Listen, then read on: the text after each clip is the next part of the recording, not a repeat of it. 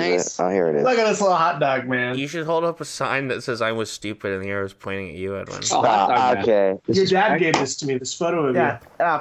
Big old you. weenie. That's beautiful. Very Edwin, lit, was son of a bitch. that taken yesterday? It was taken of him watching Speed Racer. Oh, wow. Wow. It's your best photo, dude.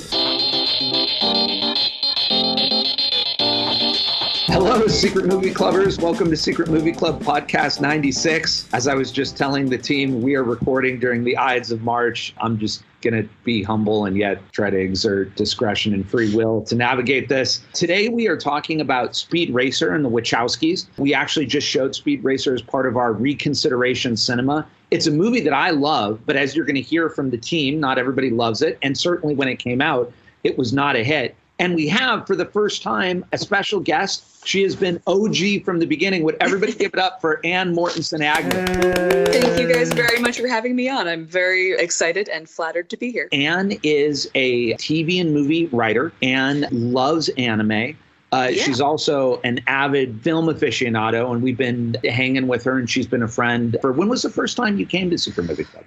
It was Enter the Dragon in September 2018. Oh, sweet. So there, Yes. I mean, look, 4 years. God, oh my gosh, it is going to be 4 years. I'm an animation writer, animation and comics with tabletop and Vidya games from here and there. But yeah, I've been an anime fan my whole life. And actually, in retrospect, one of the first anime I ever saw was Speed Racer on Cartoon Network when I was a little kid. And Ann, you're awesome. Yeah. Oh, thank you very much. You guys are awesome too. And it's good to have a female voice on the show. So thank you for being here. Thank you. And who else is with us? Hello, it's Daniel. Hey, it's me, Carnal Lloyd Cruz, the people's champion. Hello, America. Just another day in the teenage wasteland of life. Edwin, you're in your 20s. Just go with it, man. Edwin has his trademark Coca-Cola in his hands. And when I invited him to my daughter's 3rd birthday, his only question was there going to be Coke? And I told him that was a totally inappropriate question for a children's birthday. So there's no Coke involved. I still don't think you understand my joke. Yeah, I get the joke. So do I have to go to the store and buy it? Oh, I'll Do it. No, you don't understand the joke. You still think I'm talking about Coca-Cola, but that's okay. It's wonderful to have everybody here. By the time that you hear this, we are going to be doing a rock opera musical double, both on 35, The Who's Tommy and Pink Floyd's The Wall at the Secret Movie Club Theater. Saturday, we are going to be showing a double of Prince. Purple Rain is one of my favorite pop songs of all time. I used to torture everyone on my birthday by singing it. I love singing, but I can't really sing. And I certainly can't really sing Purple Rain. But I love that song. We're going to do Purple Rain on 35mm, and then Prince's concert film, like criminally underseen and often considered one of the greatest concert films of all time, Sign of the Times. And then next Tuesday, March 22nd, is our Take a Chance Cinema on David Lowery's A Ghost Story. I hope you guys will come see this movie. It was just made a few years ago. A friend recommended it to me, and I always love when someone recommends something. In fact, Anne has recommended an Estonian science fiction film that I'm determined to see and maybe show. But I saw this A Ghost Story. I hadn't heard too much about it. It blew my mind, especially the more I thought about it. It's incredible. It says that it stars Casey Affleck and Bruna Mara, but it really stars someone with a sheet over them who is dead for 100 years in a cyclical loop in a house. You really have to see it. It's a conceit that you don't think should work, and yet it works hauntingly. No pun intended. It's amazing. Then on Wednesday, I've been promising it. You're going to do it or not. We are doing a live improv with the Resistance of the 1977 softcore musical Cinderella on 35mm. The Resistance is going to do a quick live improv ahead of time, and then they're going to live dub Cinderella. I keep saying this and people laugh. I kind of mean it as a joke, kind of not. We did this because it supposedly has great music. It has a reputation in the softcore world as being the Rocky Horror of softcore musicals. I don't know how many softcore musicals exist. We're doing that. And then on Thursday, it's our first night of open mic short night in March. The theme is musicals. But I think that for the first one, we're going to be doing a bunch of shorts that aren't on that theme, because everyone who's doing the musical challenge is probably going to show in the second night. But if you got a short, please submit. At the end of every month, we're now showing shorts, and filmmakers are getting to know filmmakers. I am going to be doing another short, not starring Edwin, who's like a superstar. The one that starred Edwin killed. And this one is more of a Stan Brakhage musical montage of Los Angeles. So we'll see if it works. As always, write us at community@secretmovieclub.com. If you have complaints, though, write Edwin. And then you can find out about everything that we do at secretmovieclub.com or go to Eventbrite at secretmovieclub.com. Here we go. So interestingly, the Wachowskis had made the Matrix trilogy. Coming off the Matrix trilogy, they really could do anything. Does anyone know, was V for Vendetta, which they produced and wrote, was that before Speed Racer? I believe it was. I think V for Vendetta was right after the Matrix. Was like 2004, 2005. But they didn't really direct it. They wrote it, and they kind of did a George Lucas thing where they got someone else to direct it. They were probably burned out on doing the Matrix, which is understandable. But then they came back to directing with Speed Racer, which was a live adaptation of the 1960s anime Speed Racer cartoon, which, as Anne said, plays on Cartoon Network, and many people discovered. I remember it played like Saturday mornings when I was a kid. It had to have been one of the first animes I saw, too. Yeah, it was one of the first ones that I ever saw. I didn't even know what anime was. Yeah. I just thought it was a cartoon. Yeah, I don't think I ever registered it as an anime. It was just a cartoon that was on a bunch. And Speed Racer was definitely meant for kids. It dealt with our lead Speed Racer and his family and a bunch of races that he had, and a monkey, Chim Chim, and a bunch of great stuff and a lot of fun and a lot of evil, dastardly villains. And the Wachowskis actually had this epiphany, having worked more and more with digital and with computers, that you no longer had to just accept the grammar of cinema, which they would say was, okay, you have a shot, you cut. You have a shot, you cut. With computers, you could have different transitions, and it could actually all be one shot if you wanted to. The transitions could be transitions on close-ups that acted as wipes. And so they used Speed Racer to try to, in a way, do a new kind of filmic grammar. It starred Emile Hirsch, John Goodman, Susan Sarandon, Christina Ricci. Roger Allen, I think, is Royalton. Matthew Fox. It was a live-action adaptation, but it tried to retain the heart of the anime. Basically, the storyline is that Speed, his brother, dies or mysteriously disappears. No one really knows. Speed follows in his brother's footsteps and becomes a racer. And he's so good that Royalton, who heads up this conglomerate, wants him to race, but Speed struggles with, does he want to be with the corporation or not? And when he decides not, Royalton turns on him and turns on the family, and the family has to figure out a way to still do what they love in a world where corporations seem to crush everything. I loved it. I loved it so much. When it came out in 2008, I want to say it was, I was in high school and I was too cool for this Speed Racer movie. Like, the Matrix sequels weren't good, and like, I was a woman of taste at age 16, and like, this was for kids. So like, whatever, I'm not going to go see Speed Could Racer. that be the title of the first part of your memoirs, A Woman of Taste? Oh, yeah, absolutely. Exemplary taste. Later, I'm in college, and I moved to LA from Philadelphia to write for animation. So I was studying that, and I made friends with a bunch of animators who all were just gonzo for Speed Racer. I was like, oh, I heard that movie was bad. And they were like, no, that you're incorrect. That movie's amazing. And I was like, okay. And then later, as I learned that actually I enjoy everything, I especially enjoy weird things. And one of the things I loved about the Wachowskis, which, you know, we see in this movie, is they are always doing something new and different and strange, which makes him one of my favorite directors. I actively put off watching Speed Racer because I did not want the first time I saw what had been described to me as a candy-colored adrenaline dreamscape to be on a laptop. So this was my first time seeing it, and it completely lived up to the hype. It was genuinely incredible. By the way, kudos to you and your friend for coming in Matrix jackets. Yes, my friend May Cat, who is a fellow animation writer and also Matrix super enthusiast. May, in fact, The Matrix is one of her origin stories for being a professional creative. She owns Hugo Weaving's copy of the shooting script that went up on eBay a few months ago. She bought it. I've read it. It's very cool, like seeing Hugo Weaving's like notes for, you know, how he's going to play Agent Smith. It's truly incredible. You're a huge anime fan, but you had not seen this Speed Racer. So your reaction, you just saw it about 5 days ago in a sold out audience, which was, I think, the way to see it. And probably as an experience you couldn't have gotten until now, because I think when it came out, it almost certainly didn't have any sold out audiences. No, I think when it came out, people were like, the is this? They're too busy seeing Iron Man and The Dark Knight. They're like, this isn't The Matrix. I was promised more Matrix, which they were not actually promised. The Wachowskis apparently were like, very much, this is a movie for children. This is a movie for children. Stop expecting The Matrix.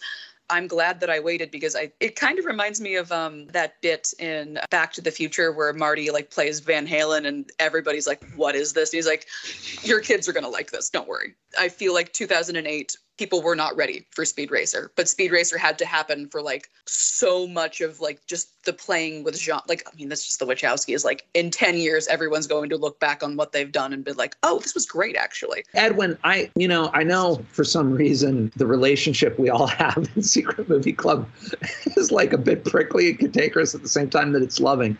But I also appreciate, because this movie was not a hit, and a lot of people don't think it's great. And you were telling us ahead of the show that you're not a fan of it. So tell us your thoughts. It's not a good picture. It's not a good picture. I can't dig it.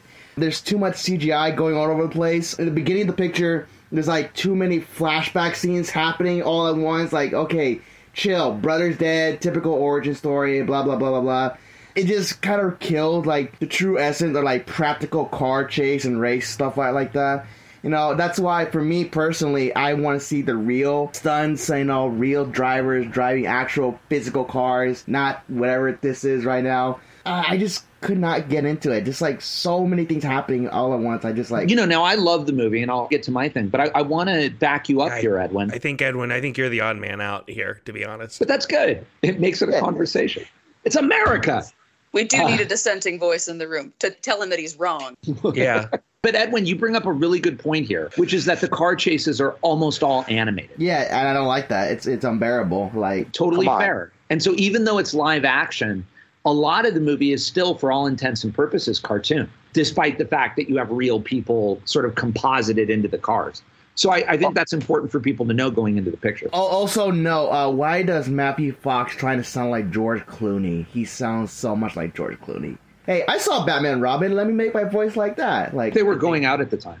Yeah, that's true. You pick up the mannerisms of your lover. Yeah, Matthew was under his tutelage trying to be like a TV actor, break out into movies, and he just didn't do as well.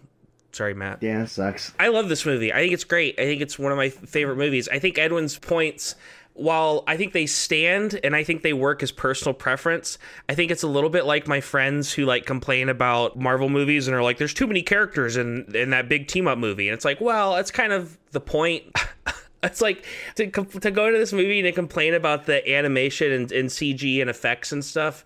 I don't know. Again, it's like getting an apple and eating an apple, then being mad that you are eating an apple because it tastes like an apple. Because I think the style in this is at least 60% of what works, 65%. I think it's so unique and so interesting, and I love this kind of experimentation. It's interesting that it did come out in 2008 because I think there is this kind of dichotomy that people will bring up with Iron Man and Dark Knight coming out that same year. But functionally, as lighter as the MCU stuff is to all the DC stuff, it's still realistic. Like as trippy or weird as it gets, it still functions in a real world. What I love about something like Speed Racer, I love this about Scott Pilgrim. It's one of the thing I appreciate about like Jean-Luc Godard, for instance, which we covered a couple weeks ago, is that sort of complete dedication to this style. And I think the visuals hold up remarkably well in the same way that Scott Pilgrim does, because CGI that's realistic from like 20 years ago looks kind of iffy now. This CGI is not even trying to look real. It never looked real. It's right. It's stylized. Which actually, in retrospect, was a brilliant decision. Yeah, because it holds up. I think it looks probably the same way it looks to us now as it looks then, as opposed to, again, some sort of heavy CGI movie that's from that era. I do also love, I think thematically, the movie also goes into something that the Wachowskis seem to be obsessed with. In some ways, some of the thematic stuff feels like a dry run for Matrix Resurrections in terms of like the corporations and selling out and the point of making art for the purpose of making art. It's like such an on-the-nose line, but I love the little exchange he has with John Goodman, where John Goodman's like, what do you think? You think you can drive a car and change the world? And Speed's just like, maybe not, but it's the only thing I know how to do, and I got to do something. It's so earnest and goofy, but I love that kind of stuff. I love earnest, big emotions, and yeah, this movie's a blast. And if you can see it with an audience, definitely see it. Yeah, Connor was there that night too, and you staked out the good spot. Me and former guest and Secret Movie Club buddy Jamie was there, and we sat next to each other on the couch and enjoyed Speed Racer together. Note, just a side note, when that was happening, I wanted to be there, but I was at the Beverly because I didn't want to miss a Kung Fu movie. Thank you. Sorry about that. Thank you for that context. That's getting cut. Well, I think Anne, Connor, and I are on a similar ground here. Let me set up the world. In 2008, I am weeks away from graduating high school. I've just seen Iron Man, which I sort of was like, summer's done. Like, how do you top? This is a thing that's happened. Like, movies are dope. I'm 18. Life is good. And then a week later, Speed Racer drops. None of my friends want to see Speed Racer. I go to see Speed Racer at the Cinemark IMAX on 71st Street in Tulsa, Oklahoma, with a crowd of maybe 10 to 15 people, and am genuinely shook to the core. And you guys have been around me to a degree. Sometimes I really like hyper fixate on a movie, and I won't shut up about this movie. It's been about Paddington. It's been a lot of things I think are genuinely great. But Speed Racer was that thing for me in 2008. But my friends are very strong-willed, and none of them cared enough to actually make the effort. It also didn't help that Speed Racer lasted for a few days, I think, in like IMAX and theaters in Tulsa, and then was quickly just pushed away to bring Iron Man back, because Iron Man was colossal. And then it became a thing for me where I was also a big advocate of making my friends come over to show them how good Blu-rays looked. They were like, DVD, what's the difference? And I'd be like, come to my home, we're going to watch. And when Speed Racer came out on Blu-ray, it was the go-to because it looked like a different world. That setup has zero payoff, just to say that this is one of my favorite movies. I completely understand the criticism against it. I don't fight people on disliking it, but I think this is such a thing that knows exactly what it is. There is zero interest in realism. There's this obsession that we still struggle with now, or not we, but filmmakers and studios, of trying to adapt things and stay true to the form. And so often it fails because they try so hard to stay true to the form that they don't understand the material and what translates it from the medium they're pulling it from. But I think the Wachowskis nail things here because they take the heart of the show and they keep that within the characters and then build everything else around the visuals. And their visual take is that, like we were saying earlier, anything is possible. There's nothing off limits. And so within that, you sort of immediately, and I think the theater really enhances this, but you kind of immediately within those first few minutes are just enveloped in this odd sense of how they're going to do things. And I could go on about each thing where you're just like, how did you do this? Like you have someone finishing a race and the screen flashes into checkerboards that spin into a transition that then pulls us into the house that wouldn't work in any other thing. It's like this beautiful thing that they've nailed down. Yeah, I was going to read like a little quote from them that, Craig, you read like this full quote. This is Lana Wachowski. We don't experience the world in sentences and capitals and periods. We experience the world in this like running stream of consciousness and connections. And we thought, wouldn't it be amazing to create sequences in a film that are just rushing montages that simulate the way we actually experience the world? Then later on, and we're like, wow, we could make the first Cubist film because we could do edits that have the back of someone's head and the front of their face on the screen at the same time. And lastly, we knew adults cannot accept challenges to their conventional aesthetic, the aesthetic they are bonded to. Adults, if you sort of assault the aesthetic, they will really rage in this primitive way. So we thought maybe we could make it for kids because kids are much more open aesthetically. When I think back about the way we remember experiences in movies that we love and sort of how things blend and how set pieces stick with you, and it's so weird to think about the things that stick with you from Speed Racer because so often you haven't created a falsity in your brain. It's exactly how it was. It just like gets to live that way, if that makes sense. Like, oh, it's this crazy scene and this happens that almost sounds fake in retrospect. When I think about Speed Racer, it's completely there is an energy to this movie that few other things have.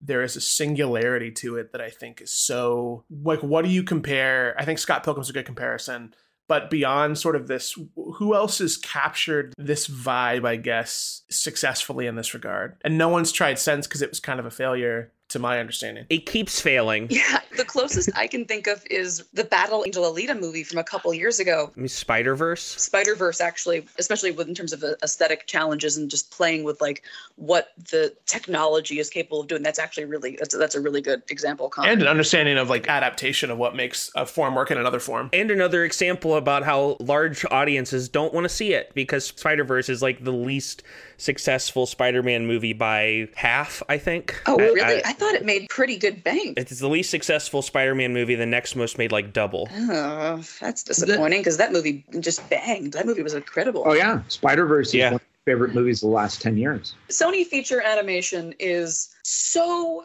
good. This is a sidebar. If you guys haven't seen Mitchells and the Machines, that movie reminded me of Spider-Verse because Spider-Verse was pushing the technological limits and playing with like animating things on different like everything. And Mitchells and Machines had like almost like mixed media at various points. It was so just stunning visually. God, What a good flick.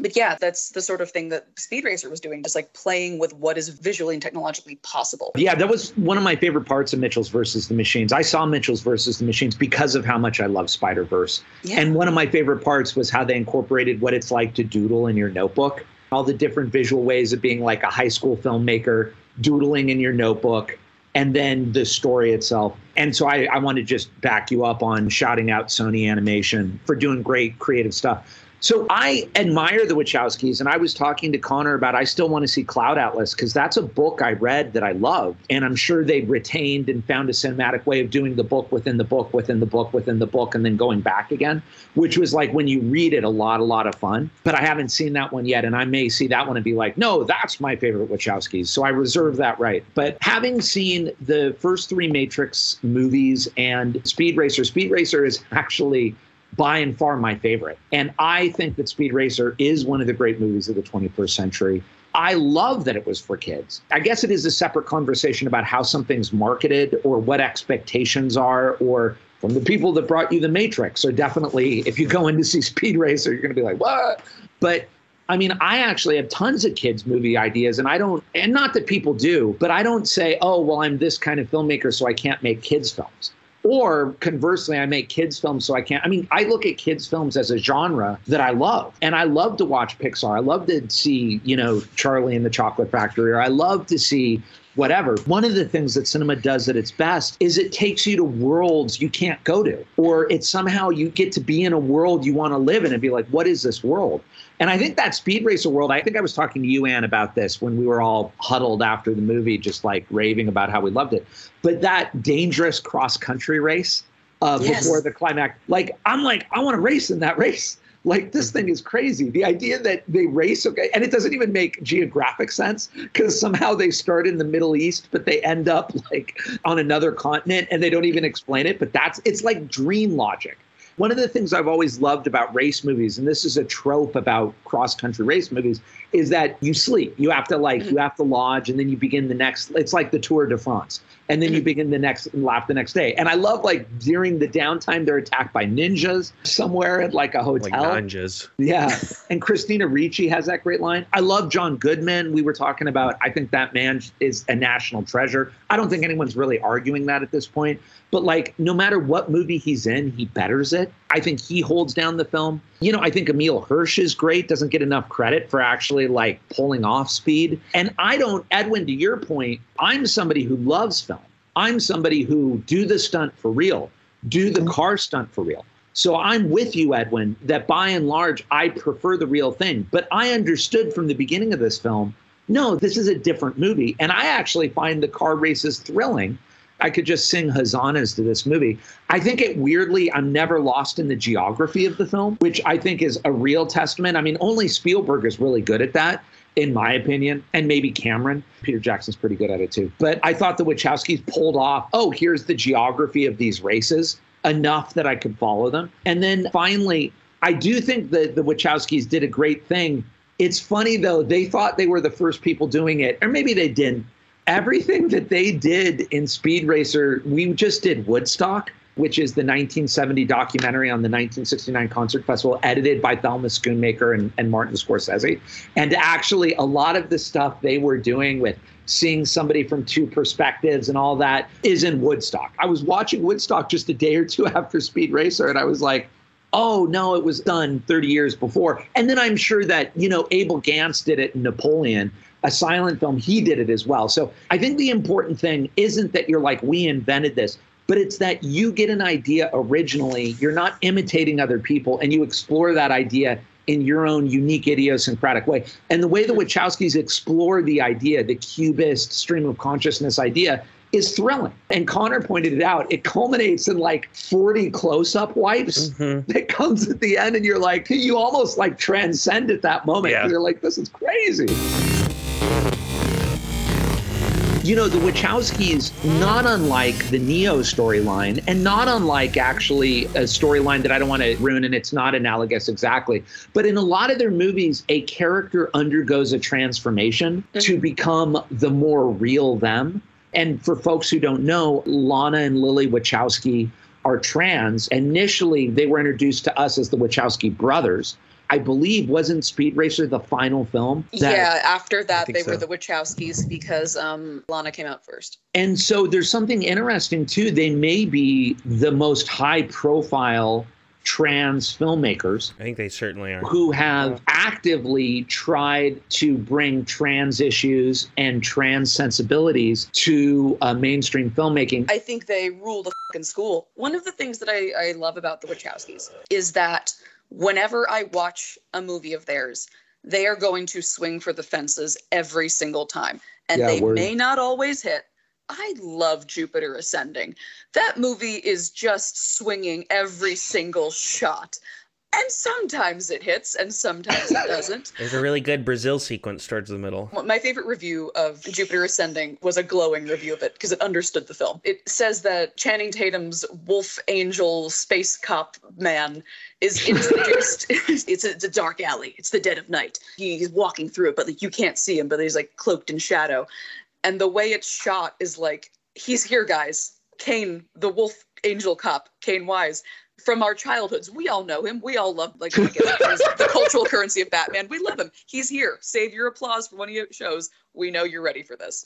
You've been waiting for 20 years. I love Jupiter Ascending. They brought up, and I think during Jupiter Ascending, it was that aesthetics for films, especially like space films, kind of always look the same. Like, you know, you see one spaceship, especially amongst people who like aren't dedicated to like crafting an aesthetic, you kind of see them all, which is, I think, not an unfair criticism. Like, and one of the things I love about Jupiter Ascending was they were like, no, we're going to commit to 15 aesthetics and we're going to go all the way with all of them. That's the same thing with Speed Racer. Like, they are 100,000% committing to this is a gonzo candy colored like racing like heroin rush for 2 hours. Get on board.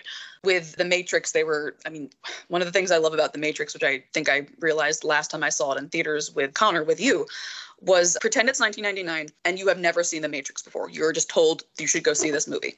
The first act of that film, you don't know what the fuck is going on. It's a weird techno sci-fi thriller with like a lady in leather who appears and then sometimes doesn't, and like strange phone calls, and like until when Neo wakes up in the pod and you see like the row of the towers of people, that is a moment where you in the theater scream, what the fuck am I watching? What is this? And then you get a new equilibrium. And then they change the equilibrium and they change the equilibrium. I mean, that's also Speed Racer. One of the things I loved about it was like every time you reached a level where you were like on the same like equilibrium as the movie, they would zag on you and do something completely different that would just make you have to race to catch up with them, much like the movie. That's my favorite thing about them, is that they're always, always, always trying to like push boundaries and do something strange and new and different. Obviously, we'll probably come back. Maybe we'll do a Cloud Atlas episode. I mean, we'll come back to the Wachowskis. Bound. Yeah, Bound is amazing. Bound is so good. No one's talking about Assassins. But you talk about Assassins. Be the change you want to be in the world. Starring Sylvester Stallone. Antonio Banderas. Directed by Richard Donner. And Julianne Moore. That's their first writing credit together. I love it. I think it's their best stuff, man. It's a very underappreciated film they did for Richard Donner, even though the studio kind of botched the script, but it's a solid action picture. You know, with Stallone and Banderas. Is a nice little film. I urge people to watch it because it's a pretty good action movie from the 90s. And then they did Bound and Matrix. And then the rest is history. You sold that really well. Pretty good, people, you know. I heard the new Matrix was not that great, but I'm a big fan of Revolution. Revolution is really, I think that's my favorite Matrix movie. The third one? Really? Yeah, I like the third one a lot. Dude, that final fight sequence with Keanu and Mr. Anderson, dude, that was awesome. That part's cool. If you like cartoon CGI, you should check out Speed Racer. They did that movie too. Yeah, it's pretty good. And the three people here who have seen Matrix Resurrections all really liked it. It's really good. Loved Matrix Resurrections. They literally dropped the mic on Warner Brothers by name in it and won my heart. It's Lana Wachowski's new nightmare. Yeah, watching some of it, I was like, how did you can just say that? There's like a part, they name drop. Someone says, Warner Brothers wants a new sequel, and we know how that goes. If you don't get involved, then we're going to do it without you. And he's like, okay. I'm like, oh my God, you can say that? Jonathan Groff was like, well, you know, our parent company, Time Warner, wants a new Matrix. And like the theater I was in, like, we all were like exactly, like, can you say that? What the? Even my least favorite of their movies, which, sorry, Edwin, is probably Revolutions, because I think usually about around hour 8 of the Sentinels attacking Zion, I get a little sleepy. I just like that they always seem to be trying to do something weird, something a little different, which has mostly led to their movies not doing well, to be fair. I think it worked once really well, but I like that they stick to their guns, and I think that they're like the first of their like generation of filmmakers, I feel like, in a way. Like they inaugurated this sort of like the wave after like Tarantino and like Soderbergh and people like that. And I feel like Edgar Wright belongs in the same thing, partially because of aesthetics. The sort of like digital millennial, like older millennial or like young Gen X generation, and specifically being they are like auteur blockbuster directors. They know that and they're not afraid of that. I love The Matrix. Matrix, another, I think, one of the best movies ever. And I watched Bound for the first time yesterday, talking about less so trans, more so just broadly queer themes. I saw someone on Letterboxd say that movie was the like epitome of be gay, do crime. And I like to love all their stuff. One of the things I liked about Bound, and just like, again, like I read this about it, their dedication to like always doing something new. That movie was turned down by several, I think, financiers because they were like, well, we could do it if you make the Gina Gershon character a man. And they were like, we've seen that movie. No.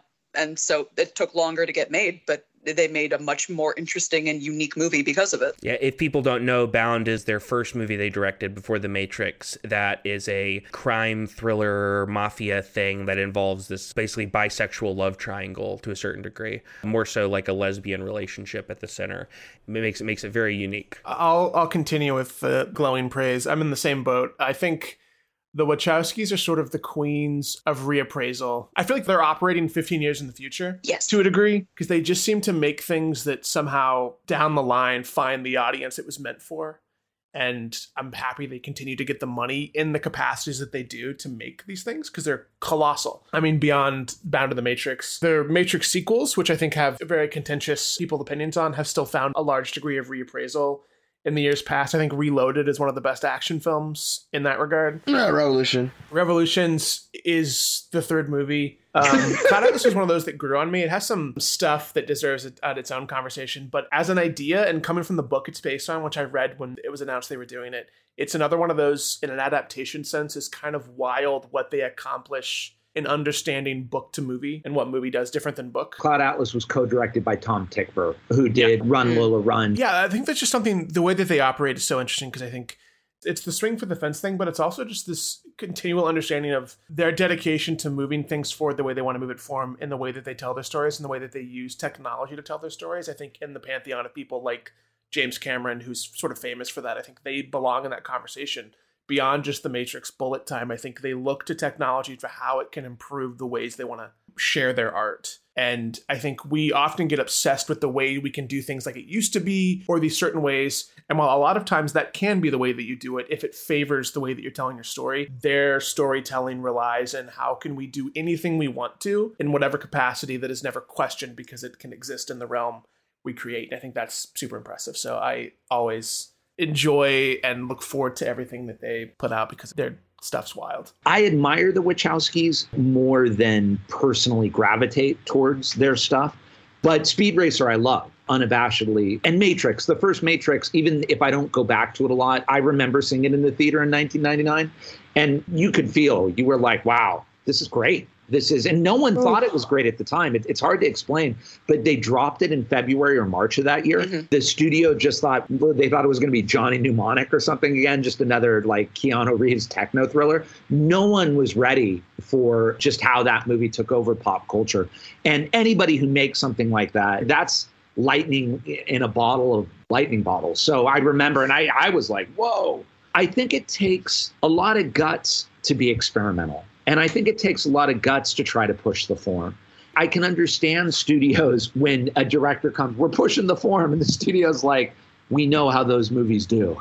We don't need you to push the form. We need you to make $150 million for us so we can employ the 5,000 people that work at the studio. And when a filmmaker comes there, they have to know that kind of pushback that they're going to get. And yet, as you're saying, it's almost a thankless task to be an innovator, because what happens is that you innovate, everybody is like, what was that? And it's only 15 years later or 20 years later when everybody has taken from you and they were like, oh no, you kind of set up cinema for the next 20 years. And you're like, okay, thanks guys. It was really brutal to go through that. And I have to tip my hat to Lana and Lily, because that's not an easy thing to do, to take that chance and then take that blowback and only be appreciated 10 years later. But that's the long game. And when you can play the long game like that, you know, we will be talking about these movies, and now these movies everybody loves. Just hats off. Still no Speed Racer 4K? How come, Warner Brothers? Yeah, I'd like to. I think through Secret Movie Club, we should start the petition. I think this group here should be responsible for getting the presentation we deserve. Yeah, you cut my name out of that. You know, I'm cool. Yeah, I was going to leave your name.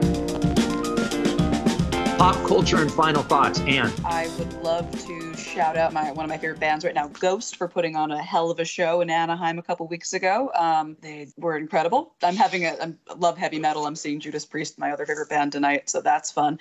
And I've been reading a lot of Poirot books for some delightful little mysteries while at work. I saw Phantasm 2 last night. Pretty badass. Prefer over the first one. Took a trip to Burbank to Hollywood Books and Poster. Probably now the second greatest place in Burbank. It was awesome. I got a lot of stuff. I just shouted them out. I decided to save this one for Anne's here because she's a comic book person also. I just caught up on DC's Human Target series, which has been really fun. Written by Tom King. It's got a great throwback art style, which always gets me to go to it. I don't really like realism or cutesy as much, especially realism in art. And DC Black Label put out a lot of interesting, more adult-oriented stuff. The last issue especially was really cool. It all took place while the character was handing Martian Manhunter, who's a psychic, a salt shaker, and Martian Manhunter's trying to infiltrate his mind, and he knows some weird psychic tricks, and so the whole issue is this kaleidoscope of their thoughts intertwining and reading each other. Issue 6 coming out soon. You can check me out at twitch.tv/Connor Cruz and watch me play D&D Tuesdays, 7 Pacific time at twitch.tv/nerdholla. I'm still on a high from the Batman. Beyond that, I caught up with Succession Season 3, which is just a masterful piece of a show. I'm not a big TV person, so when TV hooks me, I'm always very invested. And then I'm finishing up a book called Dark Matter by Blake Crouch. That's this great science fiction book that's really wild, and I'm going to dive into his next one, which I think is called Recursion next. Just vibing. Nice. We just showed last week, I talked about it earlier, an amazing week. It's Speed Racer. Then we did Woodstock on 35mm, the 1970 documentary, which I highly recommend everybody see, who's a filmmaker. And then we did Prince Ahmed, the first extant animated movie with a live gamelan band. And watching Woodstock, the story that we all were blown away by was they had 10 hours they wanted to cram in, and the studio was like, no, you can't make a 10-hour movie. So Martin Scorsese had the idea, okay, we'll make a 3-hour movie, but we'll do 3 panels the whole time. And that way it'll be a 10-hour movie in 3 hours. And what they came up with and created was so inspiring. From everything I've heard, that shoot was just really rough on everybody. And then Prince Ahmed, it took her 3 years to do this in the 1920s. And we all watched it on film, and it's just this amazing animated film from the 1920s. And it just hit me again and again that if you really want to do good work, you have to be willing to really work hard and do some blood, sweat, and tears. And when that happens, you feel it. You feel it, and you have a feeling of oh, this is what cinema was. This is what cinema can be. I'm not saying that you have to be a martyr, you have to suffer, but I think you have to be willing to work really, really, really, really, really hard to create something good. So that's all we have time for this week, folks. Can we give it up for Anne? Everybody. Thank you guys so much for having me on. I'm so happy to be here. And it was wonderful. First, not the last time. Thank you very, very much. Next week's episode is Secret Movie Club Podcast 97. It's our 2-year anniversary. We're going to be talking about movies that we love that everybody is not such a fan of. So movies we love that a lot of other people hate. Stay tuned for that. As always, this episode was edited by our Chief Creative Content Officer, Connor Lloyd Cruz. You can write us at community@secretmovieclub.com. Find out about everything we're doing at secretmovieclub.com. I got to wrap this up. So guys, have a great week. I will talk to you all soon. Thank you everybody for being on the show. Bye-bye. Bye. Family.